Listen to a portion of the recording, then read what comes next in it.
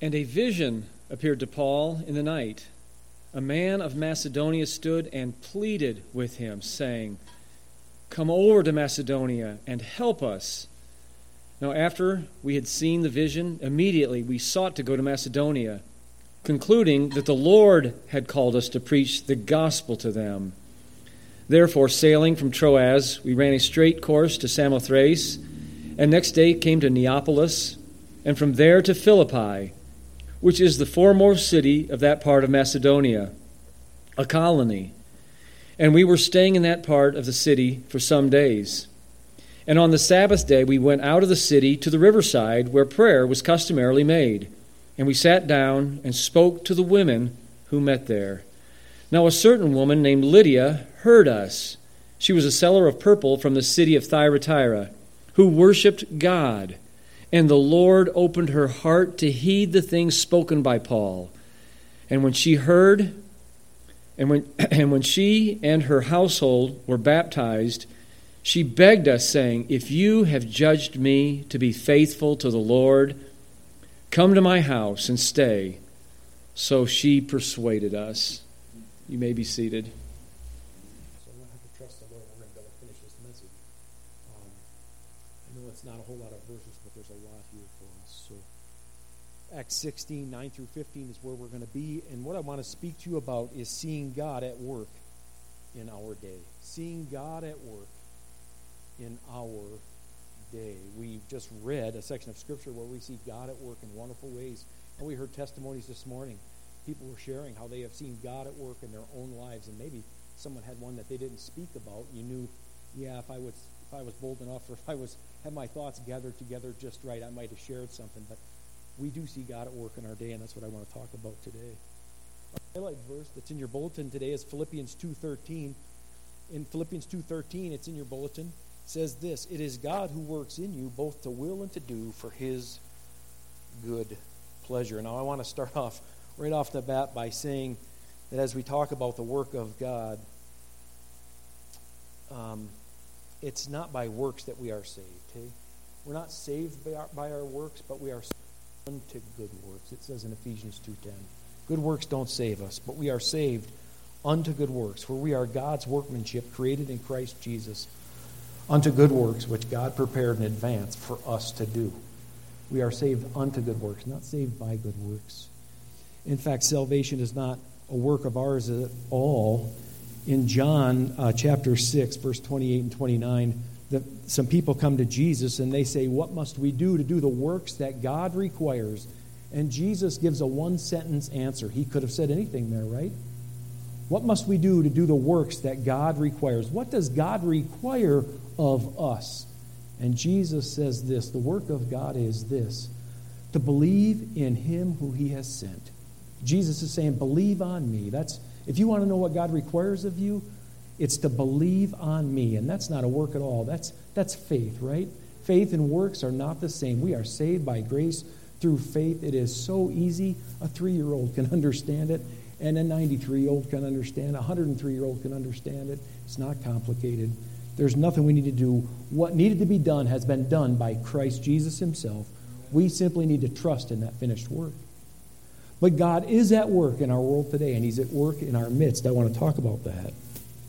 We're looking at these verses that are describing the birth of a local church, the church at Philippi. Just realized I should stop here and pray because I'm going to get going, right? Let's ask the Lord to bless our time. Father, just come before you now, and you know all the details of this morning, what it is you want to accomplish and what it is that needs to get moved out of the way for that to happen. So, Father, I pray that you just clear the way.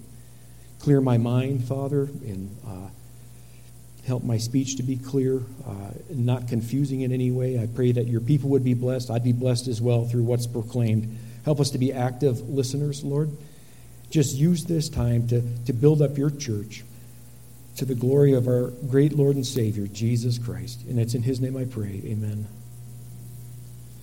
Okay, we are looking at these verses that are describing the birth of a local church, and they are exciting. It's exciting to see. This church is going to start with just this one lady coming to faith in Jesus.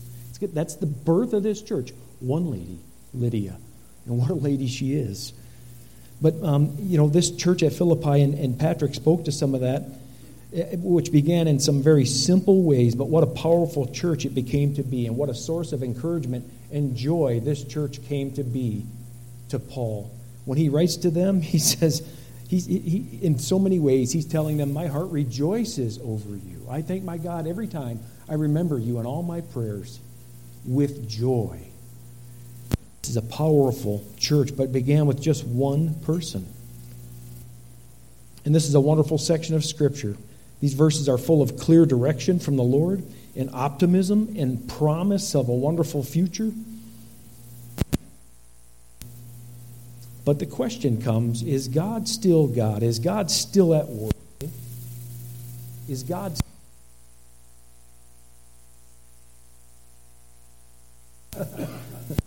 don't have Josh this morning, so we're having some technicals. Have God's eyes grown too weak to see, or his hands grown too tired, or his ears unable to hear? Is he too feeble to work in our world today? And the answers to that is yes, God is still God, and no, God is not too feeble to work in our world today. He's not too feeble. He's not tired. He doesn't grow tired. But with so many people peddling in fear these days, in so many different ways, there's this peddling of fear, this selling of fear. We're supposed to be fearful of this and fearful of that, and what if this and what if that? There's this peddling of fear that's going on.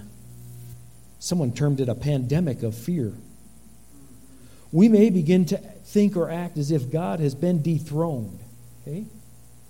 Or living as if God has forsaken us. But the truth is, where God was working then, God is still at work today. And that's the plain and simple truth. There's never been a better time to share the gospel. There has never been a better time to share the gospel. I was reminded of that this week. There has never been a better time to belong to Jesus Christ. There's never been a better time to be a Christian. Never been a better time. And there has never been a better time to belong to the church of the living God. There's never been a better time to belong to the church of the living God. Never been a better time. God is still on his throne. So I want to talk about seeing God at work in our time. Hey? There's a lot of people peddling fear. It's like the constant Chicken Little story, right? The sky is always falling. The sky is falling. The sky is falling. The sky is falling. Seeing God at work in our time. Paul's had a vision in the night, and that's what Patrick read for us. A vision appeared to Paul in the night, it says at the beginning of verse 9. And what began with an idea for him and Barnabas, or for him anyway, back in 1536, after some days, Paul said to Barnabas, let us return and visit the brethren in every city in which we proclaim the word of the Lord and see how they are doing. What began as that idea has become Paul's second missionary journey. It went from the conception of an idea to the strengthening of congregations to being confined to one direction by the Holy Spirit. And last week we talked about the fact that we were recognizing it was the Spirit that was leading them all the way. And we could recognize that. We could, and they were resting in that leading of the Holy Spirit. And they responded to that leading when they went immediately to Macedonia. But that leading was God at work in them, so God could work through them. And that is the story of the book of Acts. And it's the story of every believer here today. God wants to work in us so that he might be able to work through us to the glory of his name. God is working in our world. He's working in our time. But where is God at work, right? Where is God at work? I'm telling you that God is working now where he was working then. That's what I'm trying to say. God is working now in the same places that he was working then. Well, I'm going to be talking about the places in which God is working, okay? The areas in which we can recognize that's God at work. Now, God does that in three ways that I want to talk about this morning. That God is at work in and through his people. God is at work in and through the human heart. I know that's a little glitchy, you guys, but let's just ignore that, okay? God is at work in and through the human heart, and God is at work in and through his church. Those three things I see in this text. God is at work in and through his people, God is at work in and through the human heart, and God is at work in and through the church. So God is at work in and through his people. Verses 9 through 12. Let's look at them again. A vision appeared to Paul in the night. A man of Macedonia was standing and appealing to him and saying, "Come over to Macedonia and help us." When he had seen the vision, immediately we sought to go into Macedonia, concluding that God had called us to preach the gospel to them. With this first thought, that God is at work in and through his people, it is that statement that I want to guide our thoughts. It guided mine. They concluded what? They concluded that God had called them. God had called them. God works in the same ways today. I've heard testimony from Judy about her and her husband, how her and her husband came to be at the mission. They had a calling from the Lord. The details of that I can't remember. I can just remember thinking, God was leading them. Hey, he called them into that ministry. God works in the same way today. We concluded that God had called us. Now, who's the us there? It's Paul and Silas and Timothy, who they picked up. And Luke now is there. But what a wonderful statement for them to read and for them to have a sense of, or to know that it was God's work that they were going to be involved in. To know that God had called them. And I'd have you notice just three things with regard to this calling of God. Notice that God called them into a direction, to Macedonia. Okay? It was to Macedonia. God is working and bringing them into a place, and he's working to bring them there for a purpose. And as he brings them there for that purpose, he provides for them all the way. Those are the three things I want to talk about with regard to this. God is at work in and through his people. It says a vision appeared to Paul. When he had seen the vision, immediately, in other words, we wasted no time, they had an eagerness to get some direction from God, and when God gave them some direction, they were out of there. But look at the personal pronouns here in verse 9 and 10. Paul, in the night, has this vision of a man from Macedonia, and the man was appealing to him, saying, "Come over and help us." And it says in verse 10, when he, that is Paul, had seen the vision, immediately we sought to go, concluding that God had called us. Paul sees the vision, but they concluded God had called them. This word, they were concluding that God called us. This word means to join together, to grasp. I love this definition. It's not originally with me. I'm going to read you someone else's definition of this word. We concluded, that word concluded, that God had called us. It means to grasp a truth by intertwining ideas so as to get everyone on board. And they're literally going to get on board of a boat and they're going to head there. Taking these intertwining ideas that these four men have, that we want God to lead us, and when this thing is shared by Paul with the others, they recognize this is God's call for us. This is the direction we need to go. And this can happen today. When God is working, when God calls, this can happen today. A question came to my mind. This way, can this happen today? When God is working, when God calls, would we pick up the phone? Would we pick up the phone? You ever get a phone call and it says scam likely? Or you don't recognize the number and you go, well, I'm not answering that. I'm not answering that. I stopped doing that because one day my phone said scam likely and I pushed answer before I realized what I was doing. It was my son-in-law. And I thought, that's weird. And if I don't recognize the number, I always answer, because what if I've talked to someone and I've given them a number and I've forgotten that? But if God called, would we recognize the number? That's my point.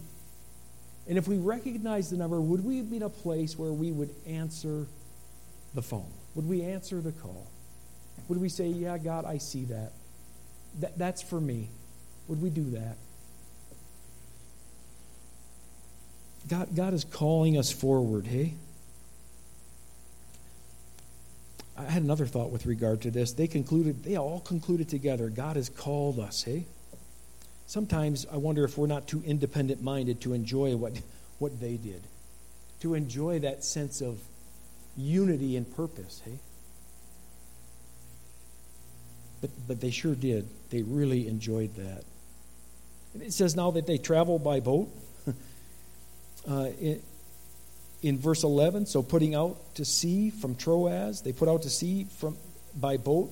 They had to go to a harbor or a port. They had to rent a boat, right? They're meeting people. They're interacting with people. They came to Troas. It's a city. It's a town. They're interacting with people. They're seeing people. There's a point to this I'll get to in a minute. It says they sail straight on to Samothrace. Samothrace, later today, if you're interested, look up images of this place. It is beautiful beyond, I'd love to go there someday. But they're not on vacation, hey? They go there, they spend a night there, they get up the next morning, and they are out of there because God has a calling for them.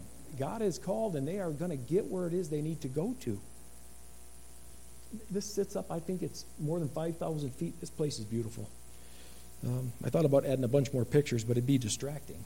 It's a really pretty place. There's people on Samothrace as well, but they see people there. They interact with people. We don't have anything with regard to their interaction. So aren't we okay? The added emphasis. The day after, they're at Neapolis. That would be a port town. And we don't have any details about that. They come into Neapolis, and they're out of there. The reason I'm sharing this is this. Imagine all the people they must have passed by along the way. They are on a missionary journey to advance the gospel, right? To share the gospel. I'm picturing these guys getting on that boat and looking at the people on the shoreline wondering, maybe we should have stayed. Maybe. And then when they get to Samothrace, well, there's people here. And when they get to Neapolis, well, there's people here. But this vision has come, and they're on a straight course. They're heading where God has them. Luke seems to be expressing this determination for their destination. That's how I've termed it. They have this determination for their destination. They need to get where God has called them to. Concluding that God had called. For now, it was a Macedonian call, not a Bithynian call, not a Mysian call, not a Troas call. It was a Macedonian call. Thank you. Well done, Caleb.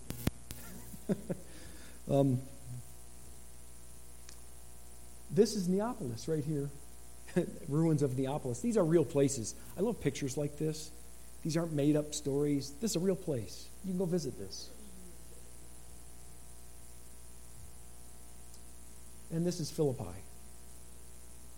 The ruins are beautiful. I can't imagine what the city looked like when it was fresh and new. And there's a theater here. Well, I'm pushing the wrong button. Look at that. This is quite a place, hey? This is a leading city of this area of the world. A leading city. And it says in verse 12, and from there to Philippi, which is a leading city of the region of Macedonia, a Roman colony, and we were staying in this city for some days. Again, how many faces had they seen and how many people had they encountered just coming into Philippi? And Luke seems to express that they're in this to me, they seem to be in this waiting period. The Lord has sent them to Macedonia, and they come to Philippi, this leading city where there's a lot of people. But they're not trying to knock doors down, but they're waiting for the Lord to open the doors for them. They're waiting for the Lord to open these doors. And when the Lord God calls you into His work, He directs your steps.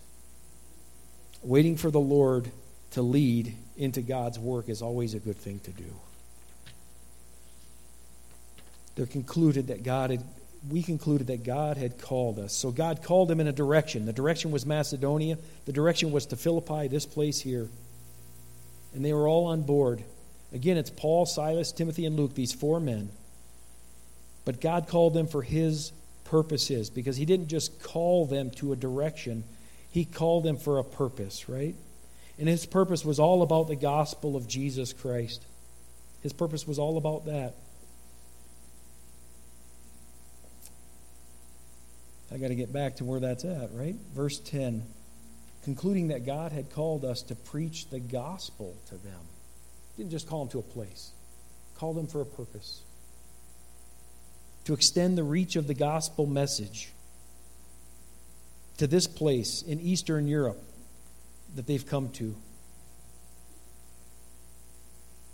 I do wonder if along the way any of them began to have some doubts. Maybe when they left the shores of Troas, it wasn't the faces they were looking at, but maybe they were saying to Paul, sitting on that boat, "Hey, Paul, can you tell me about that vision again? Are you sure you heard that right, Paul?" Is there maybe one of them guys has never been on a boat before. That boat gets farther and farther away from the shore. "Paul, can you reassure me here? Are you sure?"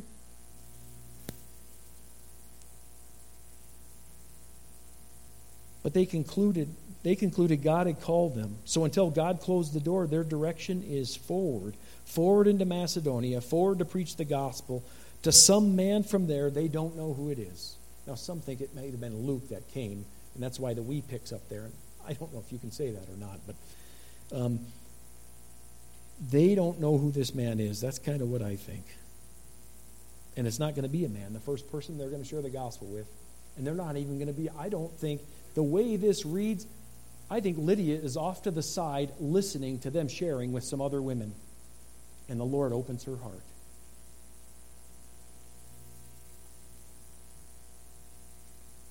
They're there for some days waiting on the Lord. God is at work in and through His people for the advance of the gospel. It's Acts 1:8. The Acts 1:8 ministry, "For you shall be my witnesses," says Jesus,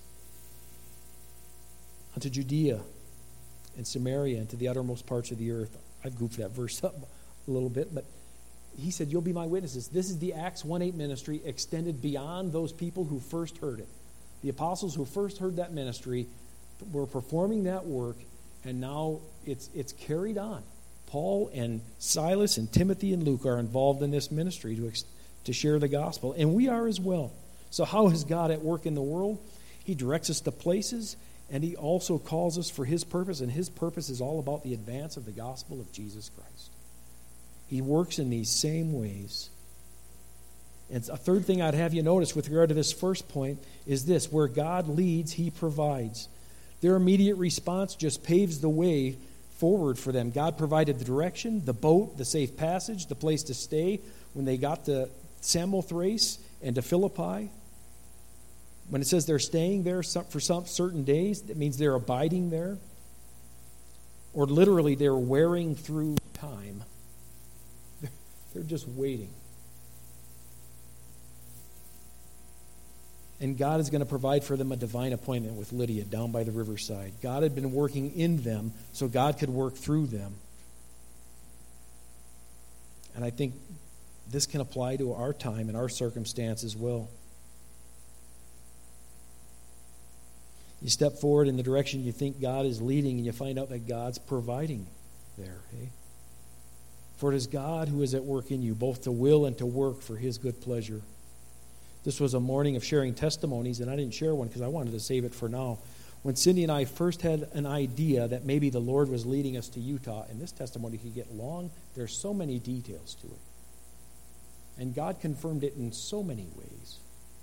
When we first had the idea that maybe the Lord was leading us to Utah, He just opened door after door after door, and I'm a bit like a Gideon laying out the fleece. "Are you sure, Lord? Are you sure? Are you sure?" And God kept confirming. And the idea that was in my mind was for that very purpose, for the advance of the gospel through the strengthening of local churches in communities in this area. That's the idea that was on my mind. And He brought us to a place, and He brought us for His purposes, and He provided every step of the way in ways that are just too numerable to start mentioning. Just every step of the way.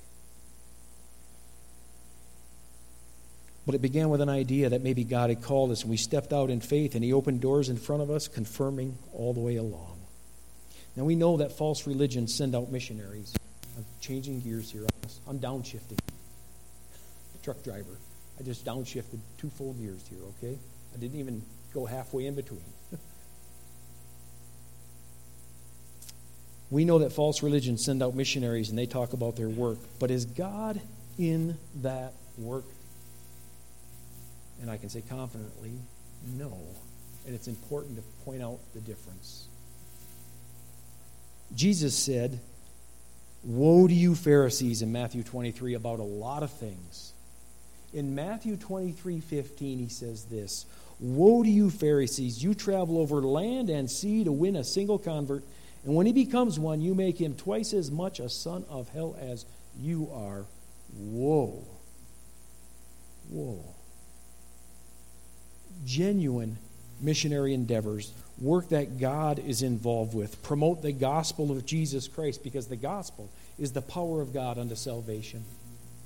And genuine missionary endeavors that God is involved with, that God is working in, preach Jesus Christ and Him crucified, because He alone is the way, the truth, and the life. And genuine missionary endeavors, something to be proclaiming and talking about, produce disciples, followers of Jesus Christ that are being conformed into the image of His Son. Into the image of His Son, not into a man's image, but into the image of the Son of God. And genuine missionary endeavors strengthen the church through the ministry of the Word of God. So those false religions that send out missionaries, they send them out. But is God in them? No. But God is at work in and through His people. When He calls them in a direction, when He calls them for His purposes, and as He provides all the way along. Second point, and we're doing fairly well on time. I don't know if I'll complete this point. Might have to come back to it because there's a lot here. I got to study in this. I got way excited. God is at work in this text and in our world today, in and through human hearts. Verses 13 and 14. In and through human hearts. God is still at work in these same ways. And on the Sabbath day, we went outside the gate to a riverside where we were supposing that there would be a place of prayer. And we sat down and began speaking to the women who had assembled. A woman named Lydia from the city of Thyatira, a seller of purple fabrics, a worshiper of God, was listening, and the Lord opened her heart to respond to the things spoken by Paul. Now the words here that are guiding my thoughts, that guided my thoughts, that are going to help guide us along here, are those words, the Lord opened her heart. In the last portion, when we were talking about God at work in and through the lives of His people, what was guiding us was we concluded that God had called us. Here it is, the Lord opened her heart. In these 2 verses, the work we see God doing is a heart work. God is performing, if you will, an open heart surgery on Lydia. And He's doing a heart work in the men that He sent there, I believe, as well. He's working in the hearts of Paul and his companions. Their best ability on this day was their availability. Hey? There's not a large enough group of Jewish men in Philippi, this big city. There's not enough Jewish men that can gather together to have a synagogue. It would take 10. So there appears to be some Jewish women down by the riverside, and this one who is a worshiper of God, a God-fearer, Lydia, I think standing off to the side. You know, there's no building, with all these buildings and all this fancy edifice, until the church at Philippi was founded, there was no building that was dedicated to the worship of God. We got a wonderful building here. And we dedicate this to the worship of God. We come together and we worship God together in this place. But there was no building there. But to do His work, God doesn't need a building, and we know that, right? God doesn't need a building. God doesn't need a pulpit or a platform. He doesn't need any of that. God has a place outside the gate of the city, down by the river, away from the crowds, a place that can be dedicated to the worship of God.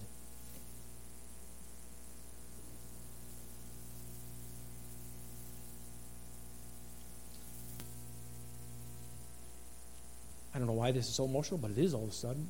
That place is the human heart. The human heart. That's the place that can be dedicated to the worship of God. Doesn't matter where you're at. God is doing a work in Paul and in his companions and in Lydia to bring them to this place where they're worshiping God together. There's no formalities needed in the sharing of the gospel. Look what it says in verse 13. And on the Sabbath day we went outside the gate to a riverside where we were supposing that there would be a place of prayer, and we sat down and began speaking. There's no formality here. Those images from that missions moment, Soren, they strike me so hard this morning because of trips to Africa. I can smell Africa when I see stuff like that. I can taste the food that I've eaten there when I see stuff like that. It puts me there instantly. Something that really stood out to me with regard to that one, she said, God made a way. And then she said it again, God made a way. Think of all the obstacles that God removed for this one woman, Lydia, to hear the gospel. God made a way. You know, the Lord says, if you seek me, you will find me. If you seek me with your whole heart. I don't think you need to get too theologically rigid with regard to that. God knows the heart, and we don't. He knows it completely. And I think Lydia was seeking the Lord with her whole heart, so God was able to open her heart to respond to the gospel. No formalities needed. I'm thinking of a time there in Africa where someone had to give a testimony, and it was a woman that Rhonda wanted to know, and Cindy and I know. And she was feeling so sick, and she said, "Can I just sit down here?" And she sat down.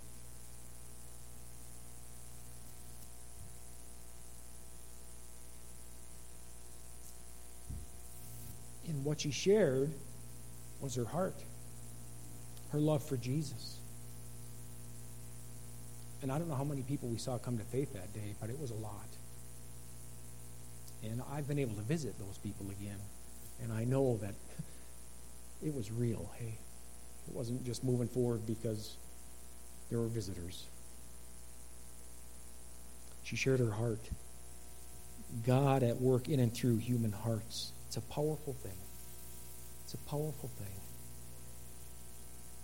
God doesn't need for us to know in advance what he's about to do. Paul and Silas and Timothy and Luke do not know in advance what God is about to do. They've got no idea what's coming. Lydia doesn't know. When she comes there that day by the riverside, she probably thinks she's going to come and hear some prayers or maybe be involved with that. She doesn't have any idea that the gospel is going to be preached and she's going to be saved. She has no idea. But that's what's going to happen. And God works in those ways even today. He surprises us, hey?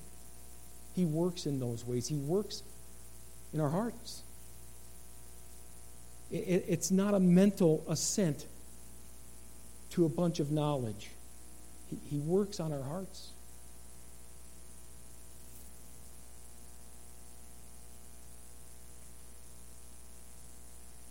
God is going to start something here this day that it just is phenomenal. Philippians chapter 1, verse 3 through 6.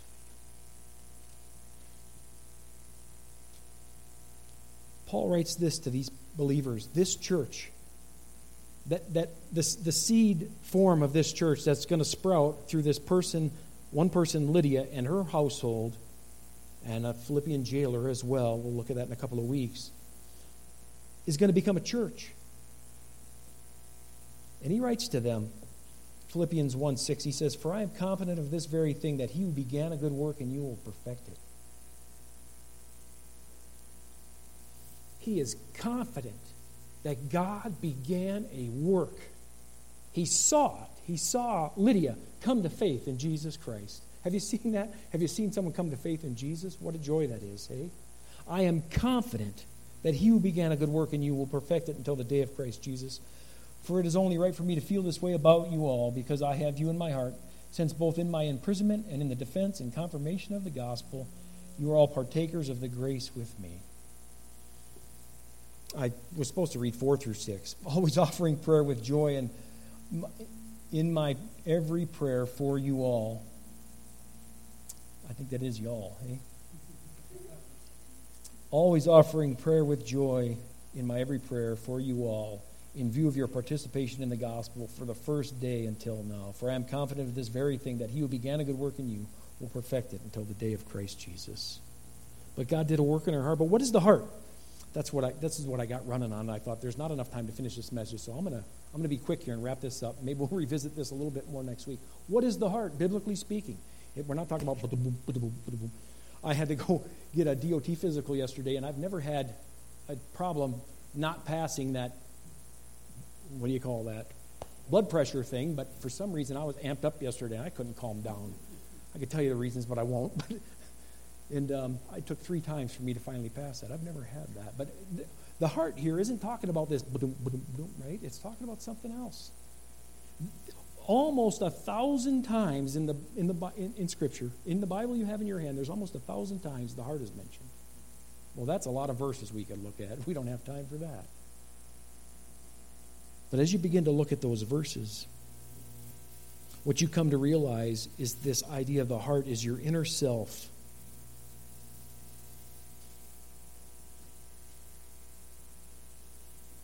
The heart is that spiritual part of us, the effective center of our being, someone writes. It's where our emotions and desires dwell.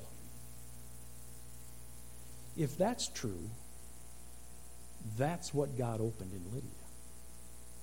Right where her emotions and desires dwell, he opened that. Her desire was for a relationship with God. Paul comes and preaches the gospel, and God opens this up so she can respond to what she hears. Praise God, he works in that way through his word, hey? Through the preaching of the cross.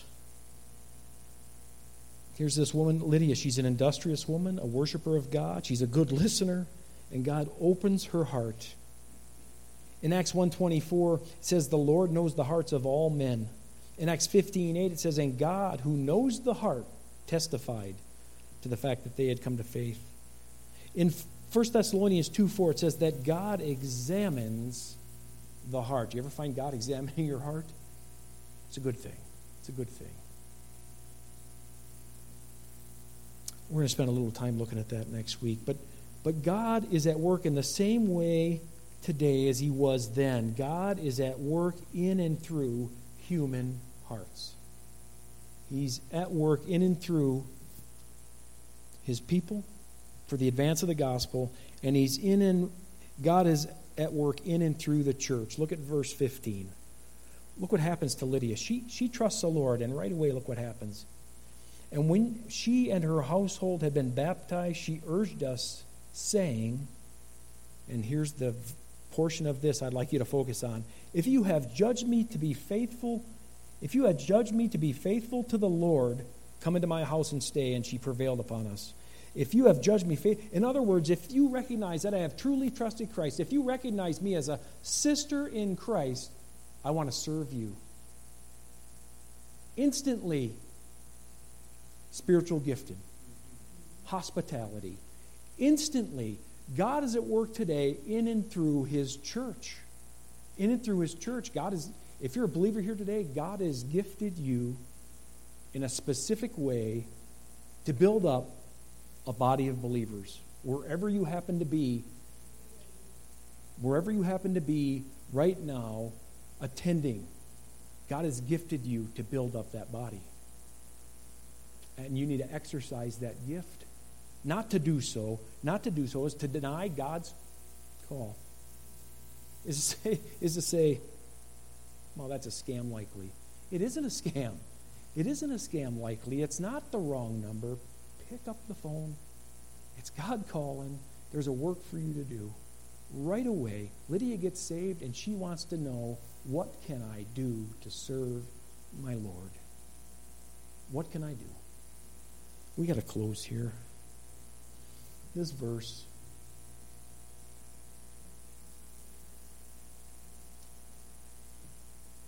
I don't know what verse that is, Soren. A sweet wine verse doesn't fit the occasion. Let me try to back up. It's all the same. Philippians 2:13, it is God who works in you both to will and to do for his good pleasure. Has that verse been up here this whole time? Well, that's a laugh, isn't it? It's something.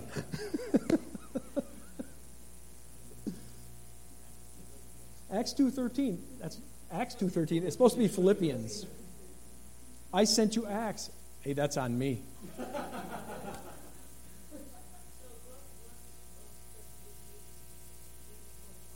Yeah, God wants us to give him our hearts. Yep. That's the true place of worship. Doesn't matter where we're at. Doesn't matter if we're at work on Monday morning or in this place this morning. Doesn't matter where. Meeting in a prayer meeting Wednesday night. Spending time with our family. It makes no difference. He wants us to give him our hearts. Thank you, Maria. Let's close with prayer with that. Hey, Heavenly Father, thank you for your word. Thank you that you do want us to give you our hearts. Thank you that you open our hearts to understand your truth, Lord. Father, thank you for this time. Father, thank you that you still are at work today. You are a living God. You work in and through your people. You are at work in and through human hearts, and you are at work in and through your church. Father, I pray you bless this message to our hearts this week. In Jesus' name I pray, for his glory. Amen.